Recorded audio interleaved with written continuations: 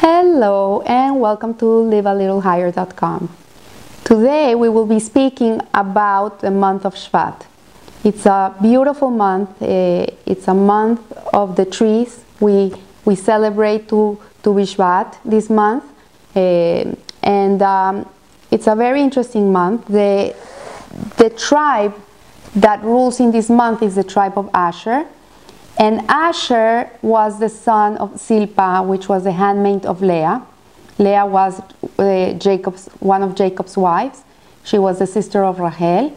And Leah for her, it was very easy to have children. It didn't come difficult for her, opposed to her sister Rachel, that for her took her many, many years to be able to have her son Joseph and then Benjamin. But for Leah, 1, 2, 3, 4, 5, she had one after the other.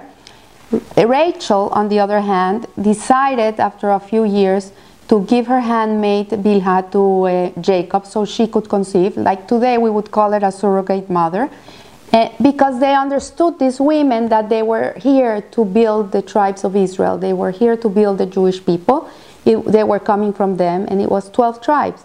So when Leah saw that her sister Rachel did this, she stopped having babies for a while, and she decided to do the same thing that her sister did. Today, it would be very hard for us to understand this concept of giving another woman to our husbands to have children, but we can understand that from their perspective, they were empowered with a very special mission, and for them life was of utmost, it was very important. It was something that was very worthy. So they decided to give their handmaids to their husband Jacob. So from Zilpah comes Asher. It's so much more that when this boy was born, Leah said, "Ashreini, how happy am I?" And she called him Asher. So Asher, the name Asher, comes from a happy place. It means happiness, really. It's like, how happy am I? And Asher, the tribe of Asher, was a very interesting tribe. They were the ones that produced the olive oil. And they were very rich. Very rich in the sense that they were the ones that sold the olive oil to everybody. But not that they were rich because they had wealth and huge houses and servants and clothes and cars and all this. No, they were rich because, as the Pirkei Avot says, who is rich? The one that is happy with their lot. So their richness came from them appreciating what they had. And this is a very important thing to understand.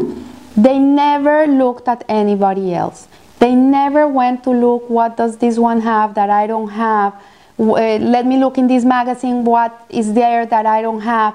They would never look at other people, at other things. They were just concentrated in what they owned and what Hashem had given them, their blessings. And because of this, they were very rich people and very happy people.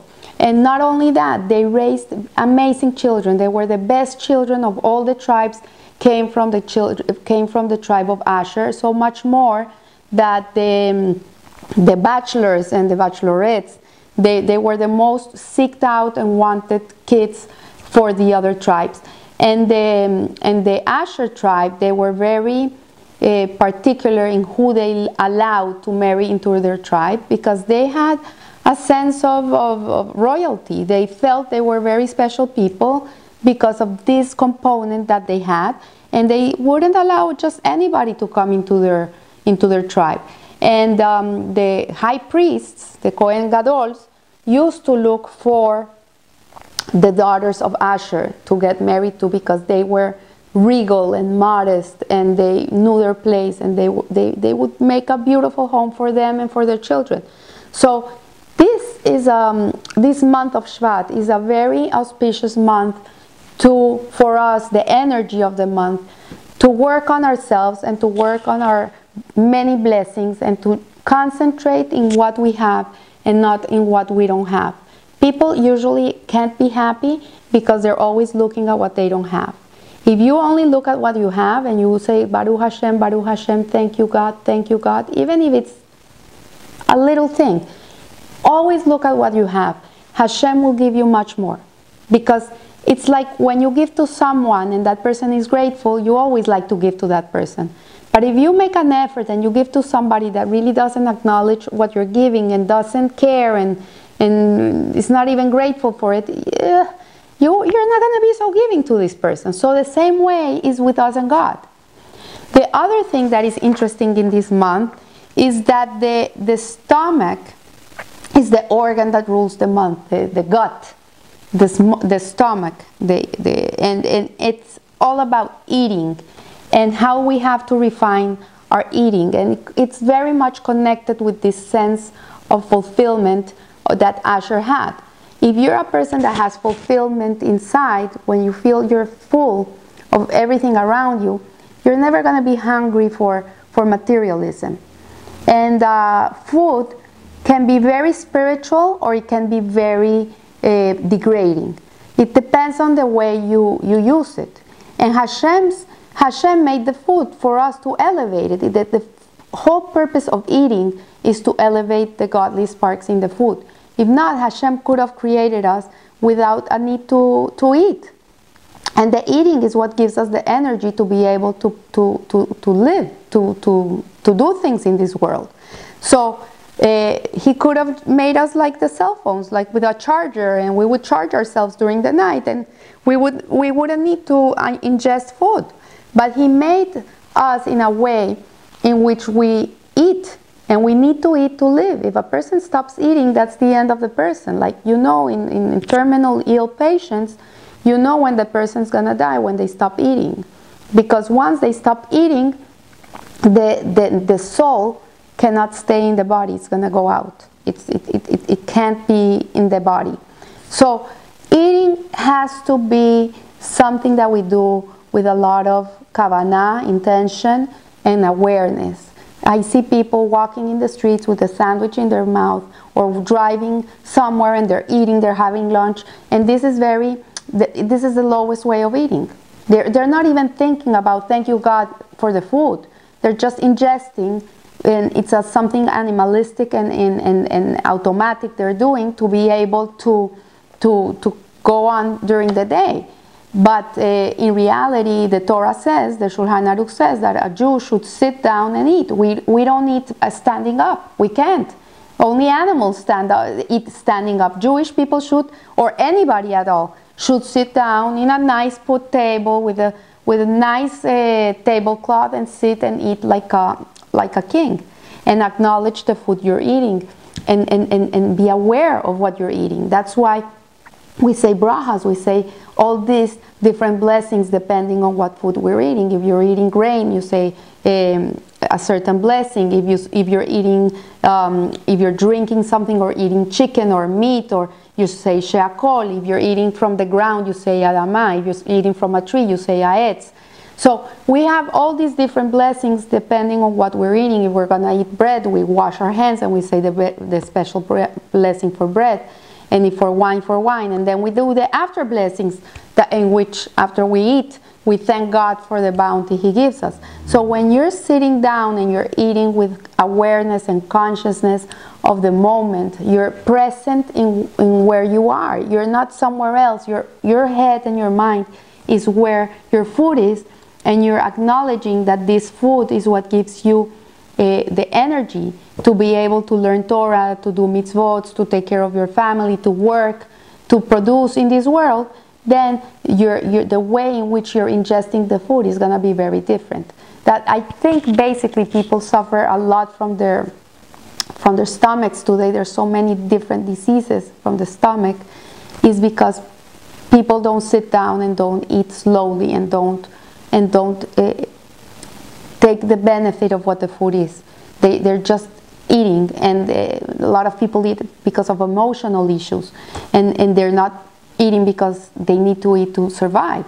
And the truth is this month is an auspicious month to be able to understand our relationship with food. Ask yourself, why do I eat? Do I eat because I'm hungry? Do I eat because I need the energy? Do I eat because it makes me feel good? It's comfort food. Why do you eat? How many times a day do you eat? Do you eat because you're hungry, or do you eat because you just love the taste in your mouth? And it's sometimes it's shocking what comes into your head. So when we're eating, we take into consideration that it can be a very, very godly experience, considering that Hashem created 4 kingdoms in the world: the mineral, the vegetable, the animal, and the human, and each one feeds itself from the other. For example, the vegetables, they nourish themselves from the minerals, and the animals, they nurture themselves from the vegetables, and the humans, they nurture themselves from the animals and the vegetables. And eventually, when a human passes away and goes and is buried in the ground, he becomes also part of the mineral world. So when you eat a tomato, for example, which is a vegetable, it doesn't come with feet and legs and a mind and a Yetzer Hara and a Yetzer Hatov. The tomato is a tomato. The only way in which a tomato can be elevated is through the act of eating it, because you are what you eat. Everything you ingest becomes you. And the moment you eat that delicious salad full of nutrients and vitamins and all these good things for you, the body absorbs it, and what is good goes into your bloodstream, and then it recreates your skin, and it recreates your eyes, and it's the food is nourishing your body, is allowing you to be alive, and it also gives you energy to be able to function in the world. So if we eat for the sake of heaven, of keeping Torah and mitzvot, and we make sure to eat kosher food and eat what Hashem wants from us and do the blessings, then what is very material becomes very spiritual. And the moment you eat it, it elevates not only your body, but you also, by eating it, you're elevating the vegetable or the animal that you're ingesting.